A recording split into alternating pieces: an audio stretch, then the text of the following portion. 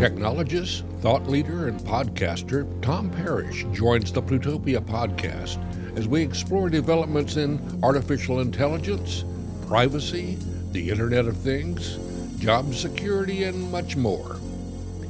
The difference about AI, though, is there's so much Hollywood myth associated with gloom and doom and what's going to come in the end of the world and all that.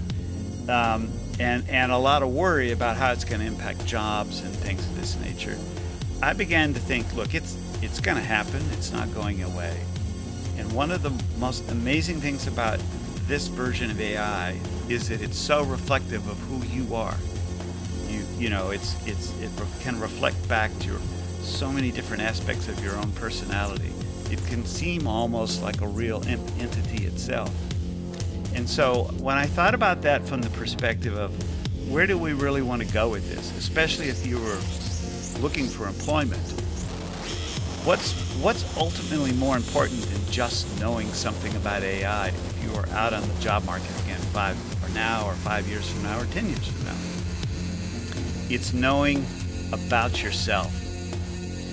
I use the mantra, be what the machines can't be more you, be more human.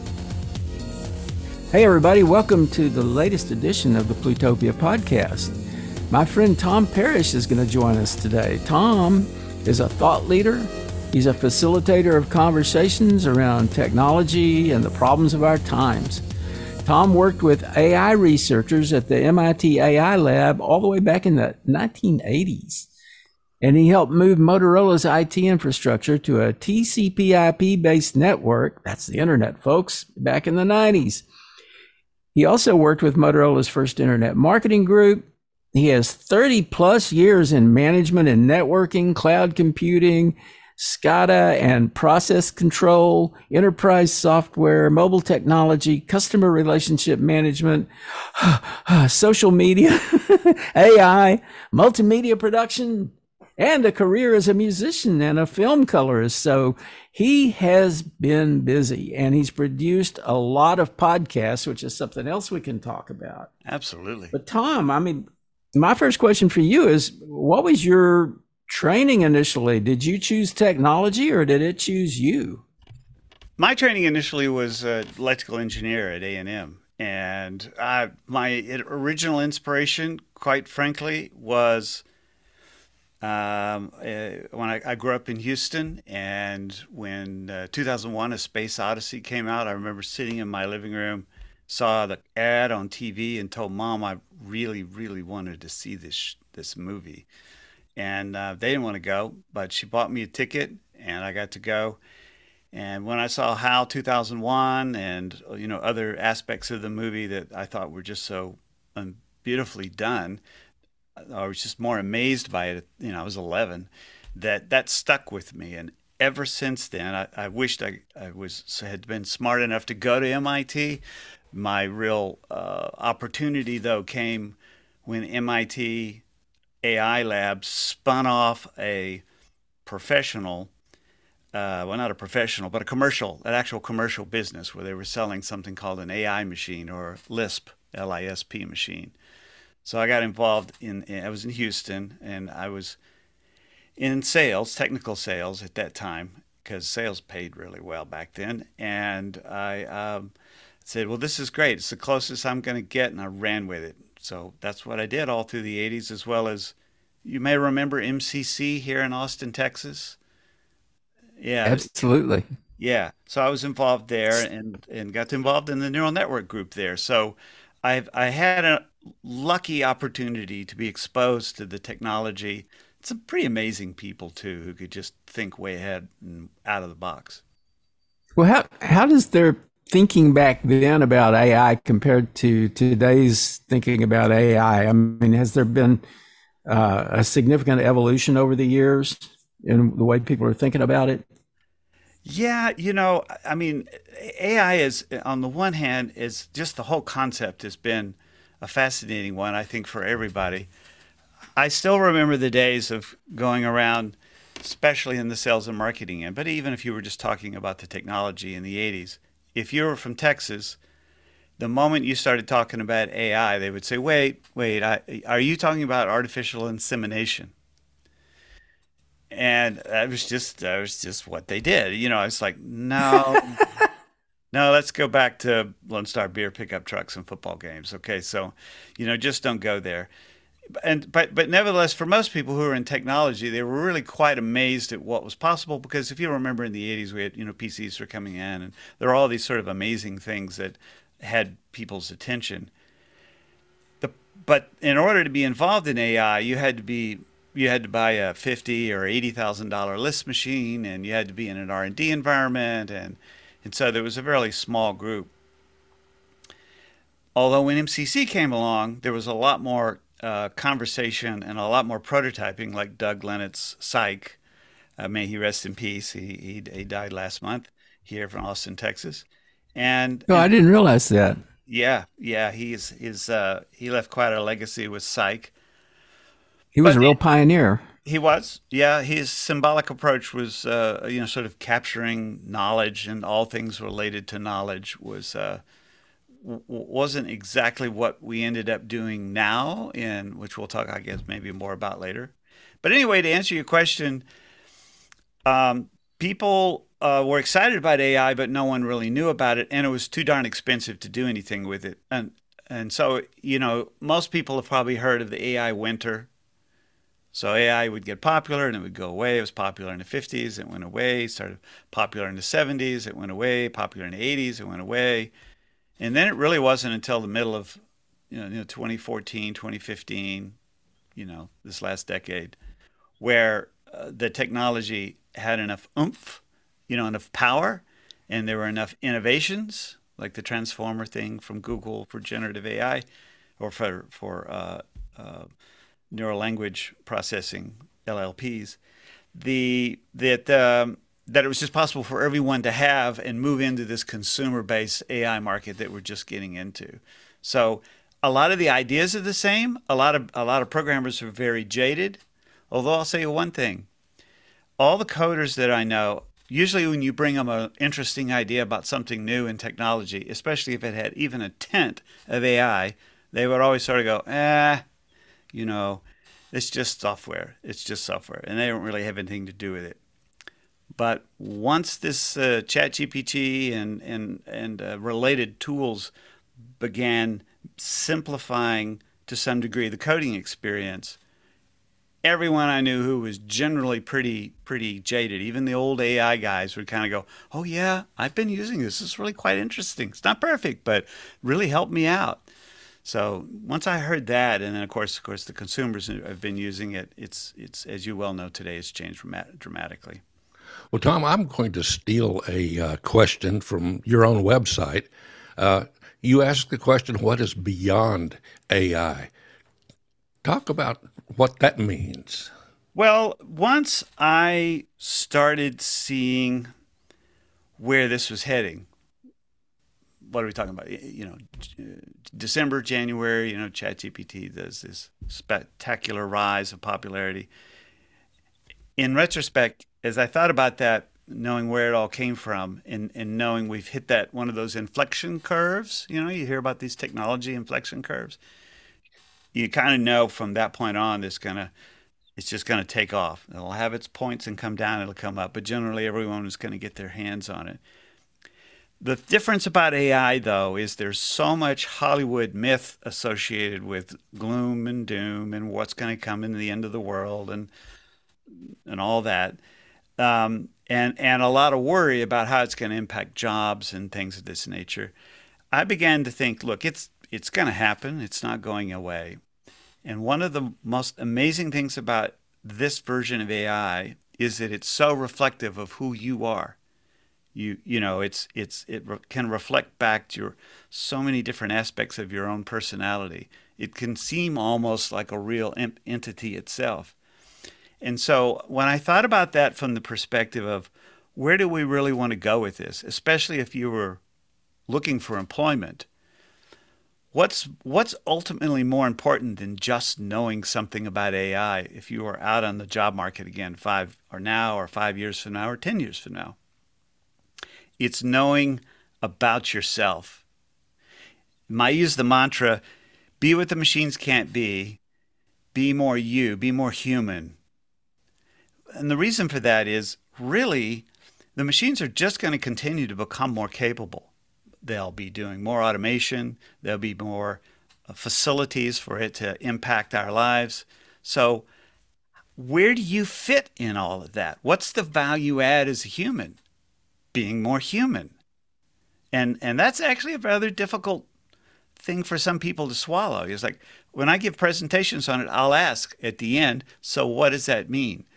What would it mean to be more human?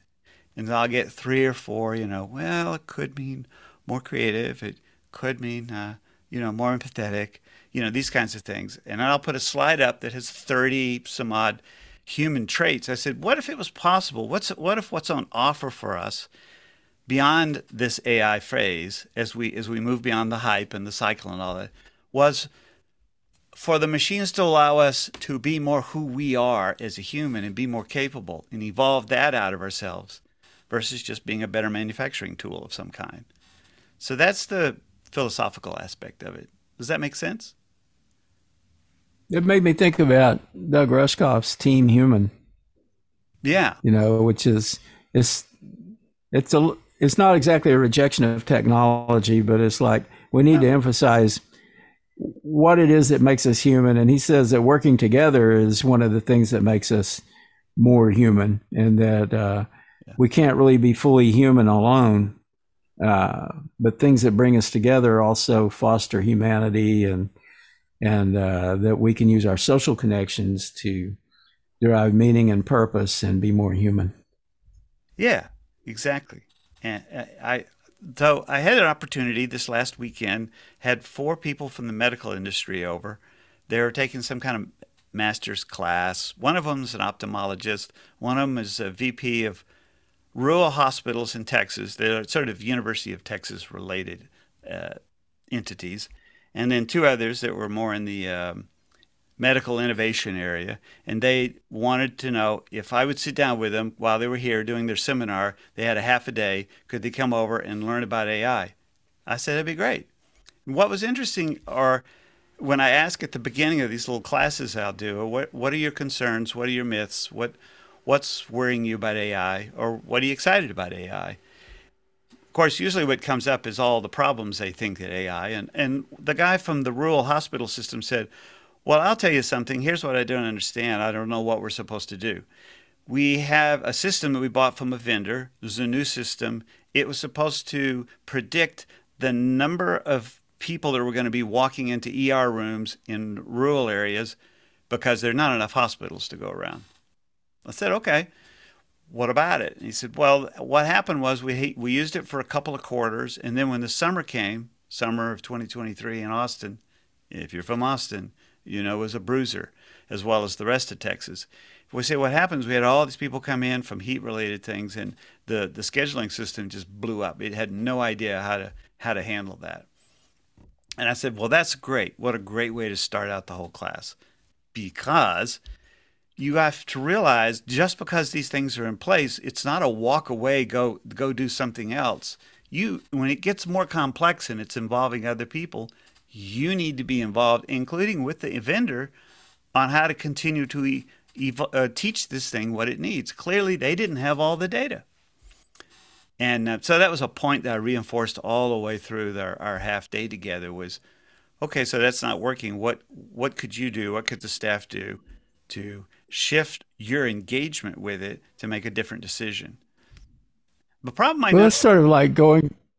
No, I was just going to say, that's like going to let's say you go to a podiatrist because you're having a neurological issue. He's not going to be able to help you, right? Because he doesn't have the background. He doesn't have the knowledge base for that. So if you use an AI and its knowledge base is not sufficient, it seems to me that, you mentioned how the heat was unpredictably intense. Yes. And that probably was not a data point that was fed into the learning module for that particular AI system. Right. And right? That's correct. And it'll be like this from now on.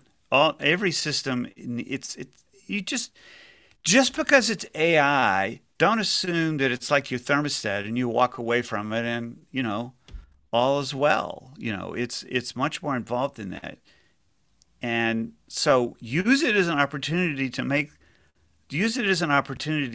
think, how could we, either make this thing better or enjoy our life better, get engaged with the end result. Think beyond just the AI part of it. Okay, I hope this isn't distracting too much from where you're heading, but Go for it. I was talking to somebody last night who said, I've read a bunch of things where people who are supposedly AI experts say that there's huge risks and dangers associated with AI. And I said, well, most people are assessing the wrong risks, and he thought I was full of beans, because I said, probably one of the biggest risks with AI is that we assume it has a competence it doesn't have, and that we give it a responsibility that it shouldn't have, that sort of thing. And there's always the potential for unintended consequences. But I'm just kind of wondering what you're thinking about that. Is the question being, what do you think is the biggest risk or set of risks associated with AI? Well, I mean, it's clearly the right question to ask.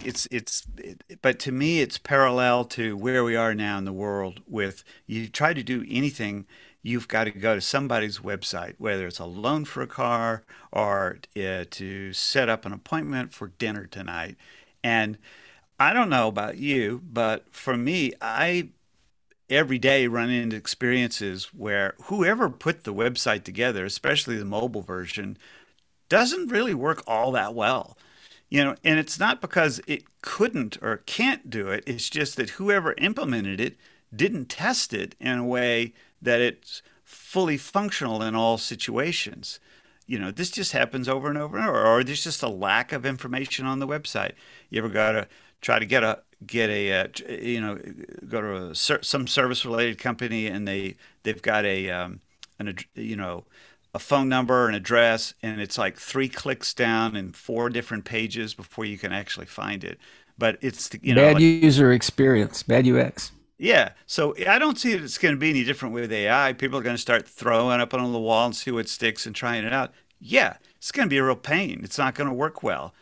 It still comes back to the issue of, so where is your engagement with this? Usually the companies that are most successful in the web have management and or owners that actually go to the web and use it and then tell someone internally, this isn't working. It's going to be the same thing. I think, am I concerned about AI doing things it shouldn't do on its own?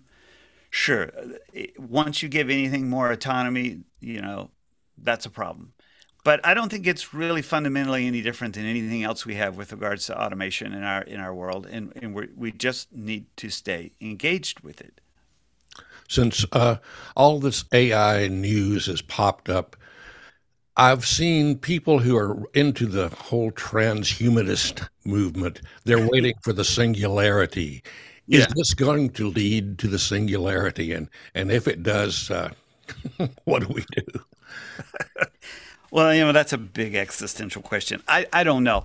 I mean, I think yes. I mean, I think a lot about. I'll put it to you this way. So, because of the exposure I was given, for which I'm very grateful for sort of all the early technology developments with my kids, I gave them a vision of what was possible while they were going to school, and kind of gave them a head up, and got to thinking about things in 10-year spectrums. There are 10-year spans. We did this at Motorola a lot because it took 10 years to develop and then get your money back on whatever chip that you were developing back then. And so, I think in 10 years. So I think as you get in the 2030s, and then it's going to be amazing. We'll have 6 times, doubling every 2 years, the amount of performance that we have now. You hit the 2040s and you get in the 2050s. Yeah, we may approach something that's like singularity. I think that generation of people are going to figure out what it means. I don't think it's something we solve. I don't think it's a problem we solve for them. I think we got a lot of other things we need to sort out. Like, I don't even know that we're going to have enough water in the South Texas area by that point. Yeah, that's what I was going to ask is we may not make it to 2040 or 2050, given some of the challenges that don't seem to be getting addressed. Yeah. Well, we're late. We're late to, we're such a great society of solving emergencies when they come up, or at least trying to. But, you run out of water and you got a real issue. And, what do they say? Chaos, chaos is only 3 meals away, kind of thing. Three no meal, not having a meal for 3 days for three meals is a setup for chaos. But I'm not a gloom and doomer. I'm actually an optimist, and I believe that better things will come. The singularity sounds kind of cool, but I still take myself back to the fact that what would you want, if that was the case, what would you want to bring with you as a part of the singularity experience? How about being more human? Well, most people who talk about the singularity often don't know what it is they're talking about. I mean, it goes back to the theory of relativity. I mean, it's the point of infinite density and gravity at the center of a black hole. And once you get into it, you can't escape it. Even light can't escape it. So then Werner Vinge had written a book at some point, or was talking about the idea that once humans create these significant artificial intelligences that are greater than human intelligence, that there will be a technological and social transition that's kind of similar to that kind of space-time gravity at the center of a black hole. And I can't even put that together in my head very well. It doesn't seem like it would be at the very low bottom of my list of concerns, the very bottom of my list of concerns, really. Yeah, we have so much more on the platter for challenges in the next 10 and 20 years that it's, maybe my grandkids will be a concern for them. I just don't know. So, and he's back. So, so where are we? So singularity, I don't, like I said, it's exciting, but I don't think about it a whole lot. Well, it's like Skynet. Skynet it's an interesting trope for like science fiction to envision. It is. Yeah. Something like Colossus, the Forbin Project, or Skynet, these super intelligences that evolve from artificial intelligence and that become so much more intelligent than humans that they decide that humans are irrelevant and they want to just get rid of us, right? Mm-hmm. That's not going to happen. That's the problem with science fiction, is it puts these ideas in our head. A lot of the things you get from science fiction, there could be something to them, that could be somewhat predictive, but it tends to be not that great at predicting what's actually going to happen. And I don't believe for a minute that artificial intelligence is going to evolve to the point that it becomes like human intelligence and starts having opinions, about humans or whatever else. You mean we're not going to have the Matrix and we're not all going to become Keanu Reeves? Well, if we have the Matrix, we already have the Matrix, right? Yeah. You just got to figure out which pill you're going to take. Right. I took an aspirin this morning. That's what I did. I'm kind of an infrastructure. I'm an infrastructure guy. I mean, when I look back at what my dad did and his dad did and things like that, and then when I look forward and I think of, colonizing the moon and colonizing the Mars, if assuming we could move in that direction, what we need forms of AI automation to essentially manage the whole superstructure. You're not going to be running around adjusting the temperature and worrying about air leaks all the time. There's a lot of things in your day-to-day life in those environments you would want to automate and trust. And so, especially on a spacecraft, and I'm thinking, well, we don't want to take all the same problems and issues we have on Earth and sort of transplant them onto another planet. What is it we would do systems-wise as well as social-wise to make things work better in that environment? I tend to think more about that more than, that or going to the stars. That to me is generally more interesting, and what we would take with as being as a human to, traverse the universe in different areas. Well, what you're talking about, though, is targeted uses of AI versus a general AI. And, this whole question of whether you could even develop a general AI that would just become a general intelligence that wasn't targeted, that wasn't specific to a purpose. I mean, first of all, why would you need to? And second of all, what would that intelligence be like? It's always going to be limited by its knowledge base or its database, its learning module, and it's going to be limited by the structure of the algorithms that it runs on. And people do argue that an AI could be created that could start writing its own algorithms so that it could basically be evolving itself. I don't know how likely that is, but even if it is likely, even if it could happen, I've always thought that if an AI really became, if it was completely beyond our control, that mainly we would just walk around behind the machine and unplug it. Yeah. That always seemed like the way to deal with that. Yeah.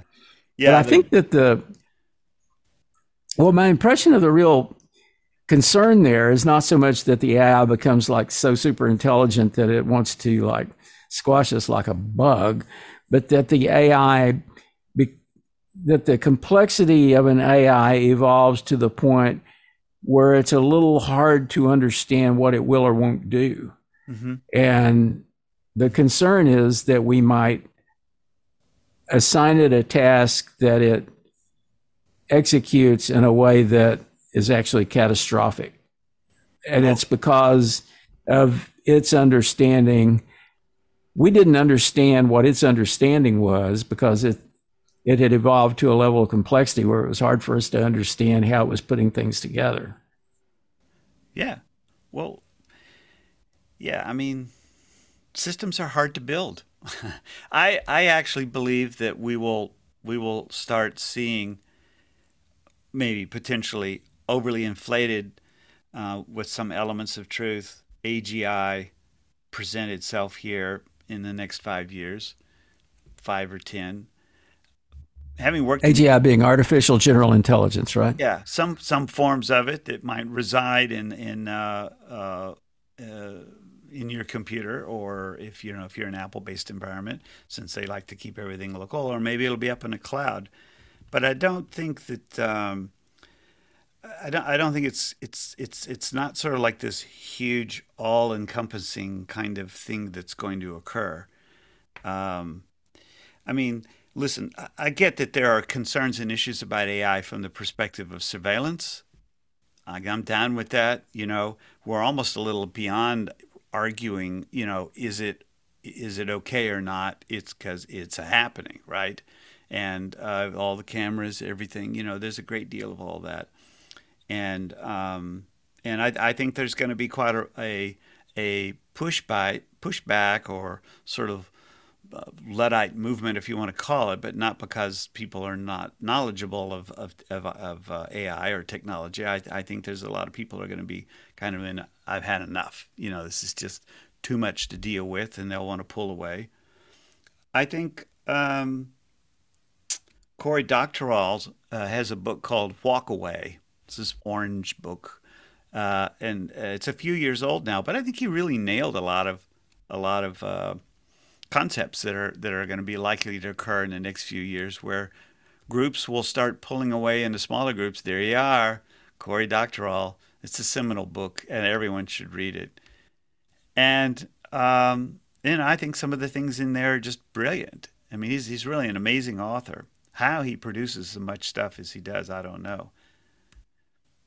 Yeah, we've had Cory on a number of times, and he has a great talent for focusing in on things that really matter, and his views on the ultra rich, the technology billionaires, and their impact on our culture and our society are just great stuff. Well, he's very disciplined and he's very organized, and that's how he's able to do it. And I always look at him with a sense of kind of like awe, really. I started to say admiration, but I'm in awe of Cory. I'm in awe of what he's able to accomplish. Yeah. and he's Maybe he's an AI. he could be, but and again, I come back, at least for me, where I have a center point of, all right, so what's my choice about how I want to be as a human with it, and I refuse at this point to assume that it's going to take over my life and I will have no choices and I'm going to be a droid, or it's like, well, what, even if it, and then I get in these arguments with people, but it's like, look, okay, so even if you were to assume it was true 5 years from now, or 10 years from now, or 20 years from now, and you had no choice at that point, how do you want to be between now and the next 20 years? If you're really that gloom and doomish that that's the end of the world for you, I sometimes get I love watching media and TV and whatnot, but I do get a little burned out on the uh, what do they call it? End of the world kinds of scenarios. It's just like one after another, after another, after another, and it's like, my God, isn't there? What happened to some form of optimism for the future? And even if it did turn out that, couldn't we at least have lived a little bit in joy until it happened? If you're going to assume it had no choice, so I kind of go around in circles on that. But you know, maybe that's just somewhat you come to as you get a little bit older in your life. It's like, find a way to enjoy yourself, and have some input on where you can. And really, a lot of people are going to be able to have input on what works and what doesn't work in AI. Sure, the machines are going to do what they're going to do, but it all gets trickled down into people's lives and people's businesses and whatnot. And you need to speak up loudly when stuff doesn't work. One thing that recently, a while back, was considered a uh, danger to humanity was the Internet of Things. And that's Yes. faded from view, but it's still out there, and I'm assaulted by it all the time because my wife had me get a bunch of nice smart appliances. I don't know if they're smart or not. They're smarter than me, perhaps. But what's happening with the Internet of Thing? I understand you've been looking at that field. Oh yeah, I'm fascinated. I mean, my original work out of college was with SCADA, supervisory control and data acquisition. So I spent a number of years in the petrochemical industry with, I think we can call it a data center, but a control center for pipelines and offshore platforms, and this wildly interconnected communications to bring back data and or control turbines and pumps and compressors and all that sort of stuff out in the field or in offshore platforms. So I was really quite fascinated with the automation aspect of it.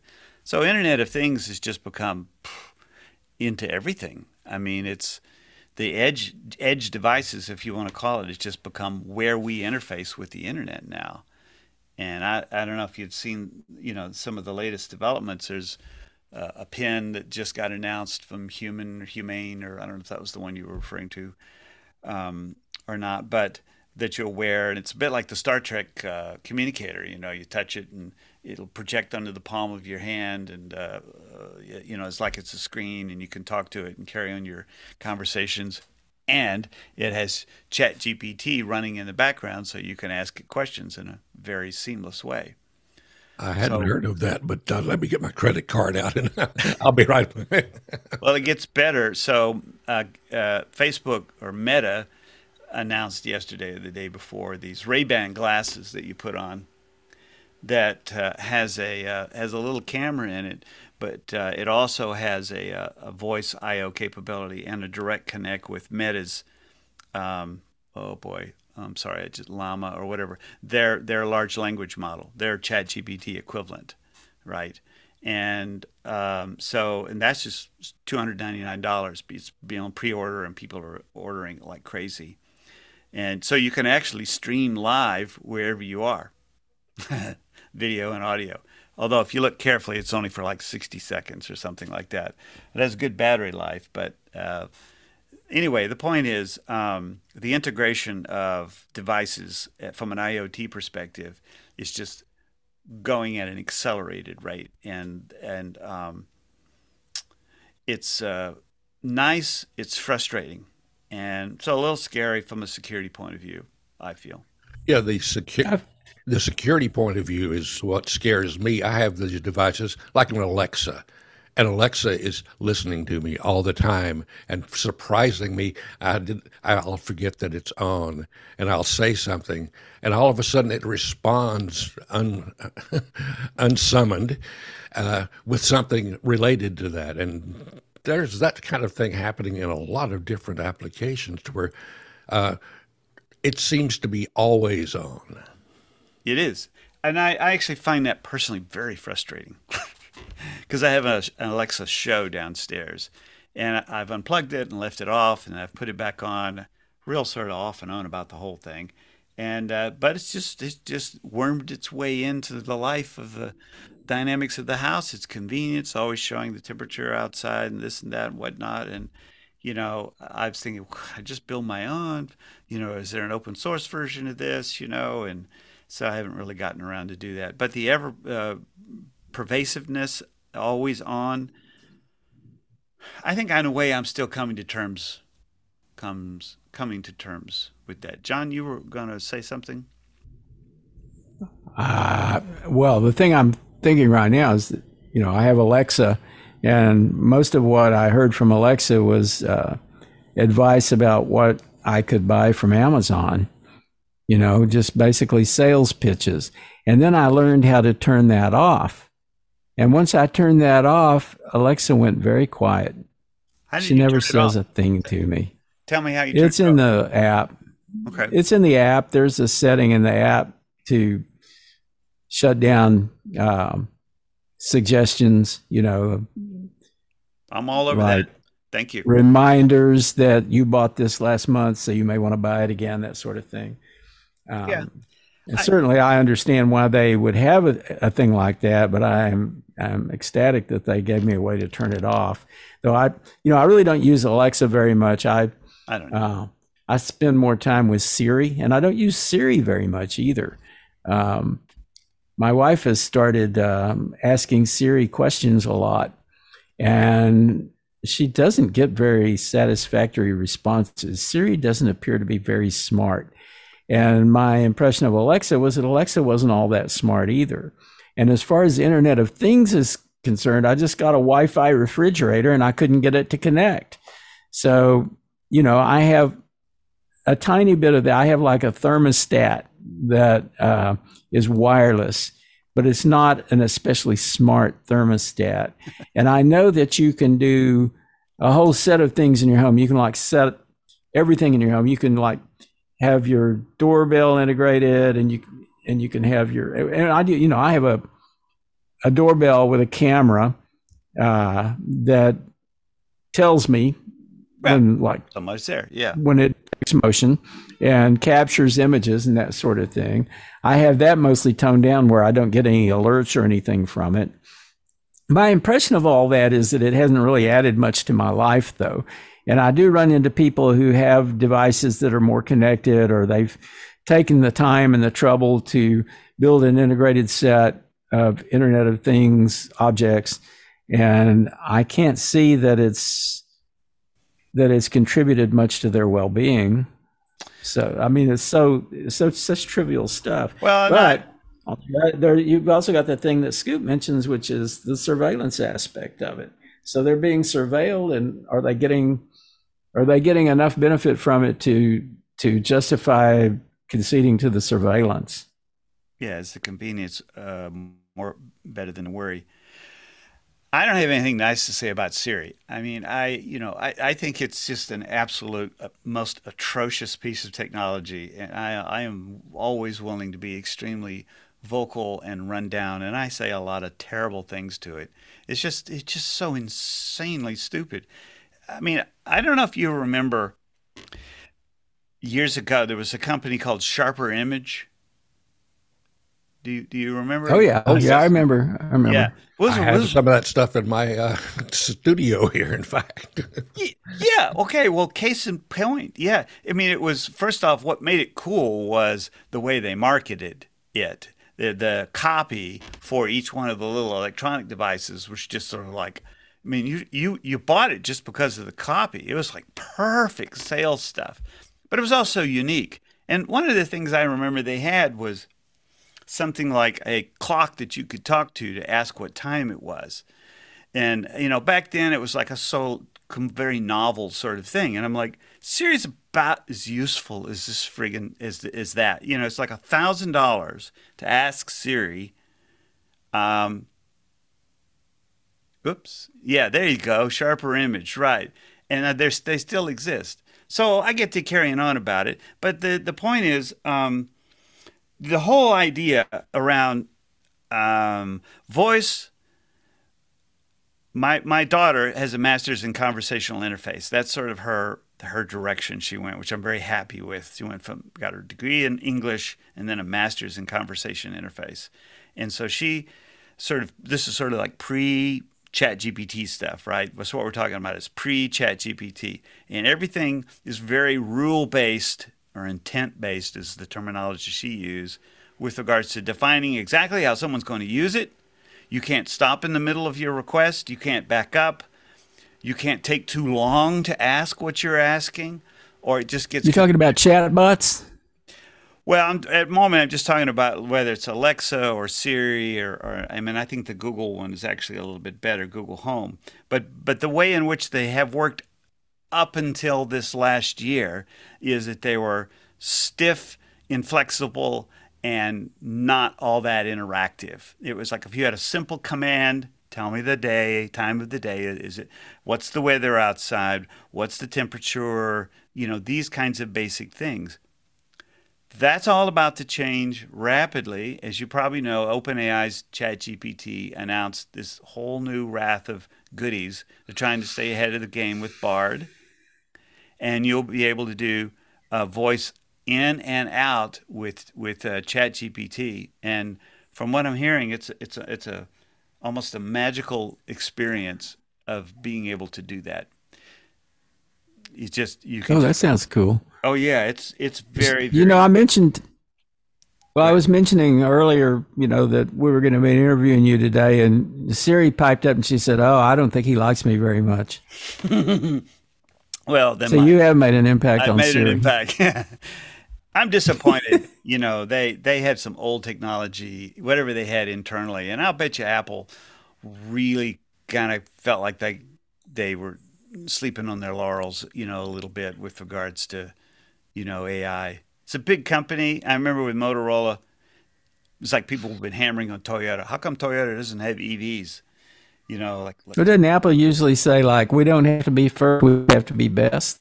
Yeah. Yeah, but there was just no mention of AI. They probably really won't be doing something significant until the next developer conference in June.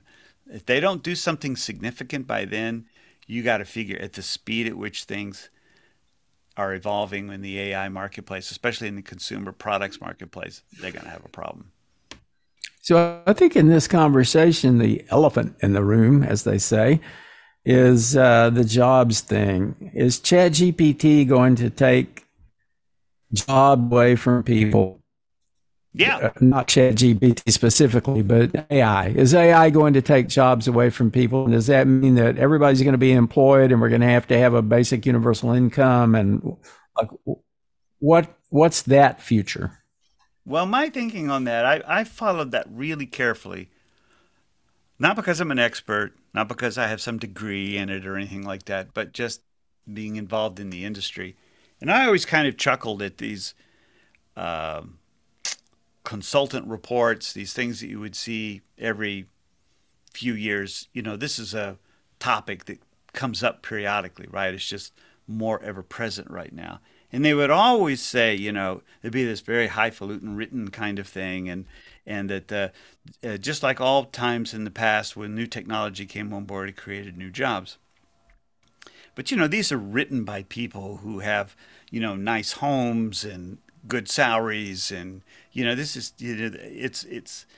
here's really what I think is going to happen. I think, yes, I think a lot of jobs are going to be replaced. I think COVID dilemma, period of time journey that we went through kind of kicked businesses in the butt a little bit, and a lot of businesses went out of business. A lot of huge businesses trimmed off and groomed a lot of businesses. And I cannot help but think, from being in previous experiences, that when you sit in the boardroom or you sit in these marketing meeting rooms, you say, look, this is now 2023 or this is now 2024. We need to reinvest money into some new businesses that will grow. I bet you dollars to donuts in these kind of conversations, one way or another, you get down to, normally we'd need 8 people to start a new service business for this. Could we do it with 5?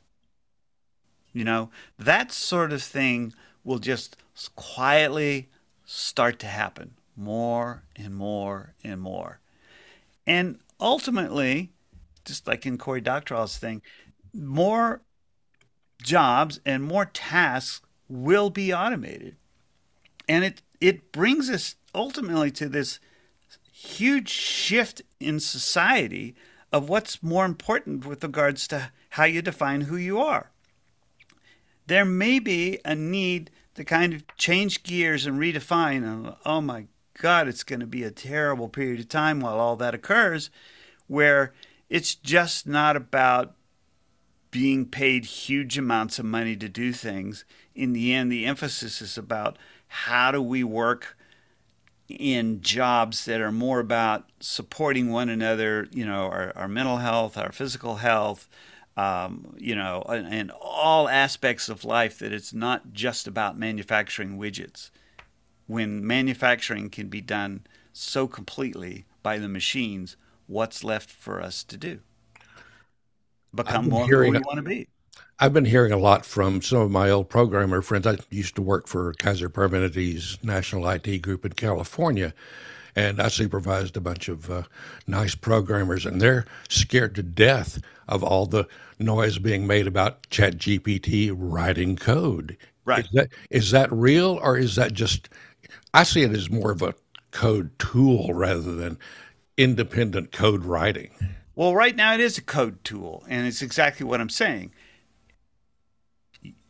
Almost just, if you just think about it sort of organically, if you put yourself in a position where you have budget and you have to go do something for the new year, and you see that you have programmers that are getting more done with the tools, can you get by with less coders? Probably so. I mean, we've been through this with other technologies. So yes, I mean, we'll always need programmers for various parts of the stack, of the infrastructure stack, that know it super well and can continue to build on it.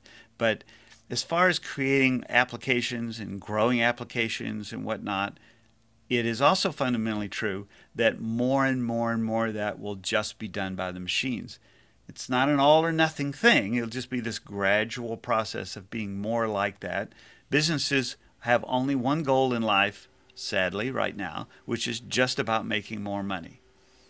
You know, you've been hearing lately in the news about CEOs make 200 times more than the regular person in the business. You know, a lot of that stuff, job inequalities and payments and salaries, and you know, there's a lot of change that's going to come, and I think it's going to be difficult.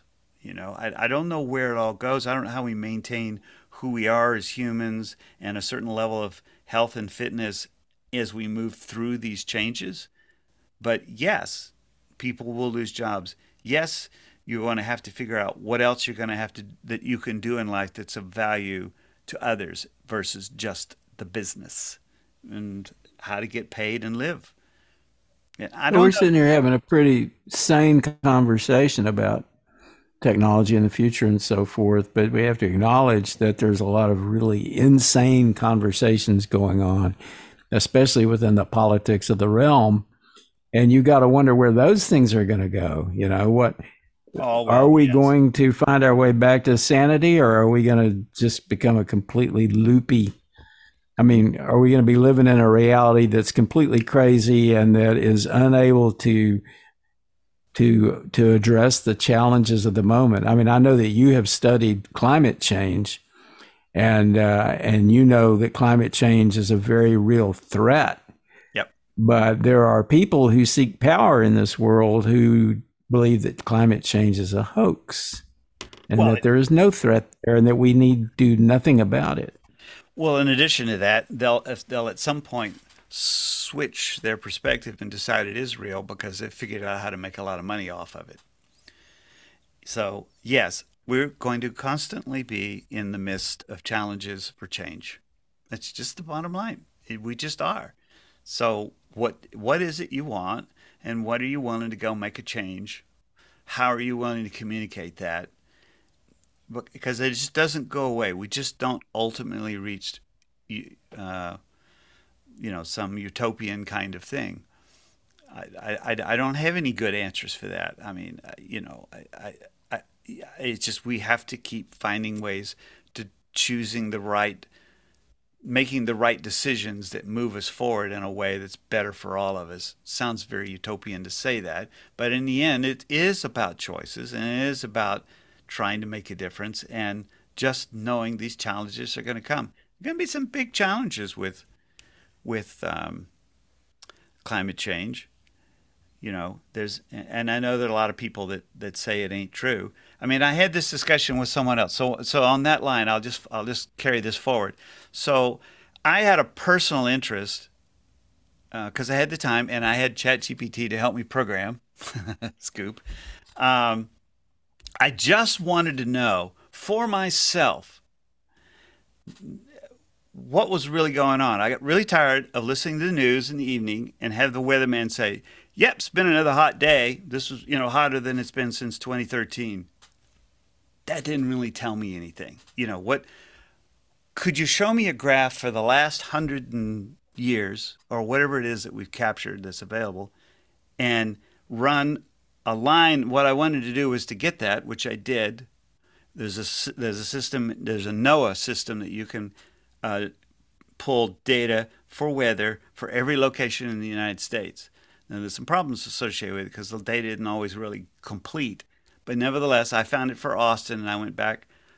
I could knit it together back to the late 1800s. So I had over 100 years of data, with a little sketchy toward the end, but it's all there. And I just wanted to take the highest temperature for every day over the last 100+ years and just graph that and then put a mean line through it, like the average, and see if it was going up, down, or it was just staying the same. Turns out, yeah, it's going up. You can see that it's going up. It's noticeable. So then I created a histogram. I did all this with ChatGPT. You take the data, you upload to it, and you say, help me graph this thing. What are my choices for graphing? What are some other ways I can analyze it? This is the beautiful thing about AI. So the next thing I said, because I had someone saying, yeah, but, in the 1920s it was hot then. So, it just goes to show that it's just another hot year. Okay, maybe. But then I took and I created a histogram took the total number of days equal to or over 100 for 10-year blocks.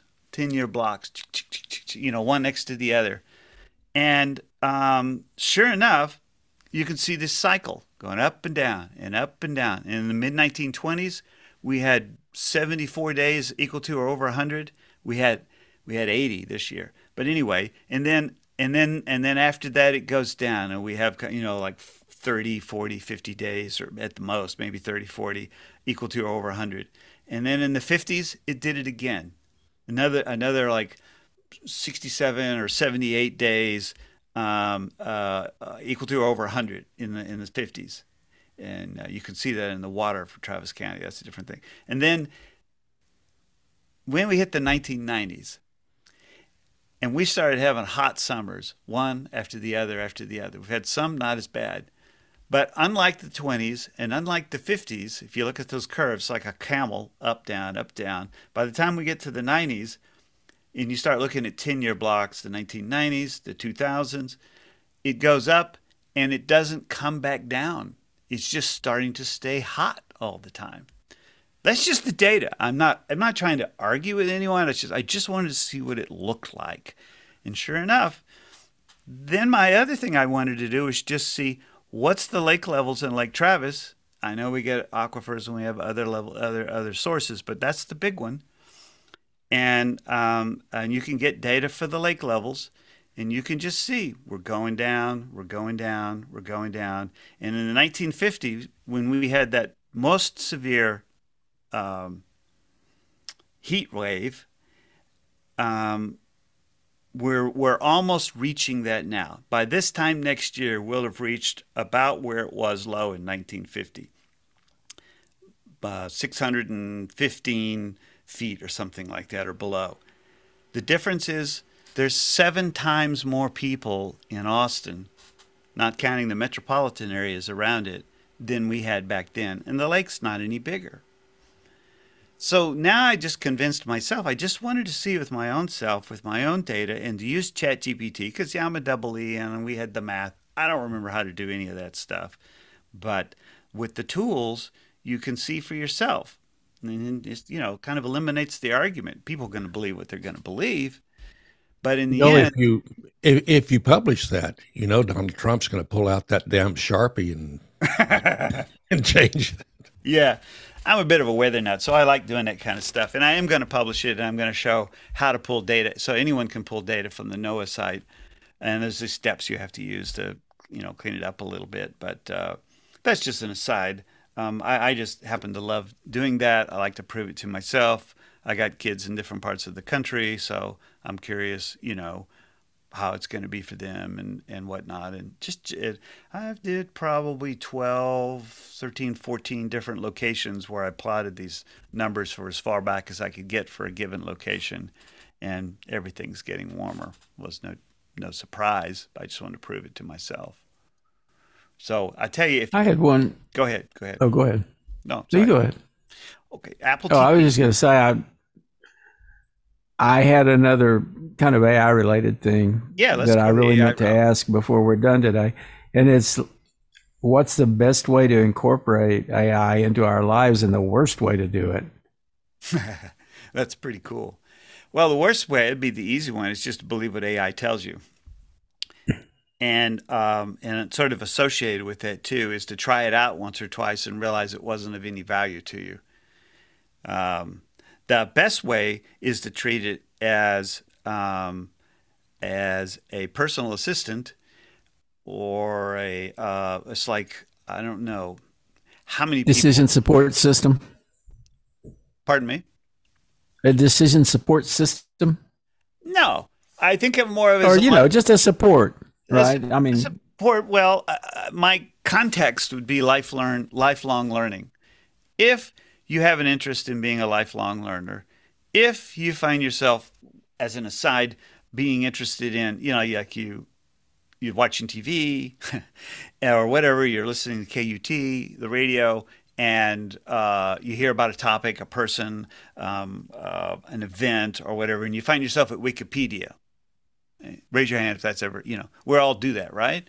And so, like, I always want to know about that, or somebody dies and you're like, oh my gosh, I didn't know that she did that.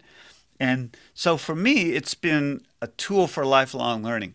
Quick aside on that is, I remember as a kid, when you was a kid, you had people went door to door, actually sold stuff. Like, you hate for anyone to come to the door now, right? So, but they would sold encyclopedias. Mom and Dad bought a set of World Book encyclopedias. I loved that. On a rainy day, you'd stay inside, and I'd pick a letter. Like, sometimes I'd pick like Q. It's like, what? How could you have a whole book of topics on Q, the letter Q? And I would just go through there, or I'd go through Z's or something like that. The problem with that was, A, it would get out of date, and B, you couldn't really ask it for like an analysis of, like, I'm curious about, the spread of smallpox. How has it been over the last 20 years? Which countries have the most and which have had the least outbreaks of smallpox? Well, you could do that in your World Book encyclopedia, but it might take you forever to go through it all.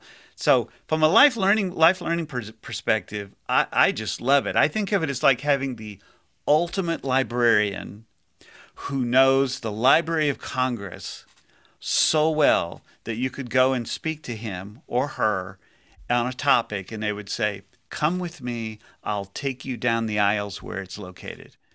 Only ChatGPT, or at least the better tools, do one better, which is like, okay, here's where you can learn more about this.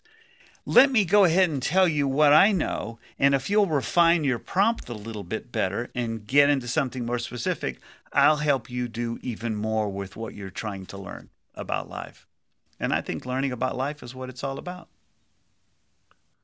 Yeah, thinking of Wikipedia, one of the reasons that Wikipedia can generally be trusted, pretty trustworthy source, is because there are a number of humans who are paying attention to the articles there and working to make sure that they are to some degree authoritative and accurate. And I guess the question is, so I've had situations where I asked like ChatGPT something and it gave me an answer and it sounded authoritative and correct and so forth. But then I found out that the facts were wrong. Mm-hmm. Yep. So maybe we need a cluster of like the Wikipedians, the editors for Wikipedia, something like that for the various AIs who can constantly be upgrading and modifying the knowledge base so that the answers become more and more correct. Yeah, I mean, how many times have you asked somebody about something you thought they were quite the expert in it, and what they told you was 100% wrong? What I want from AI is something that will tell me what it was that my wife said I had to do today, and where the hell are the cookies?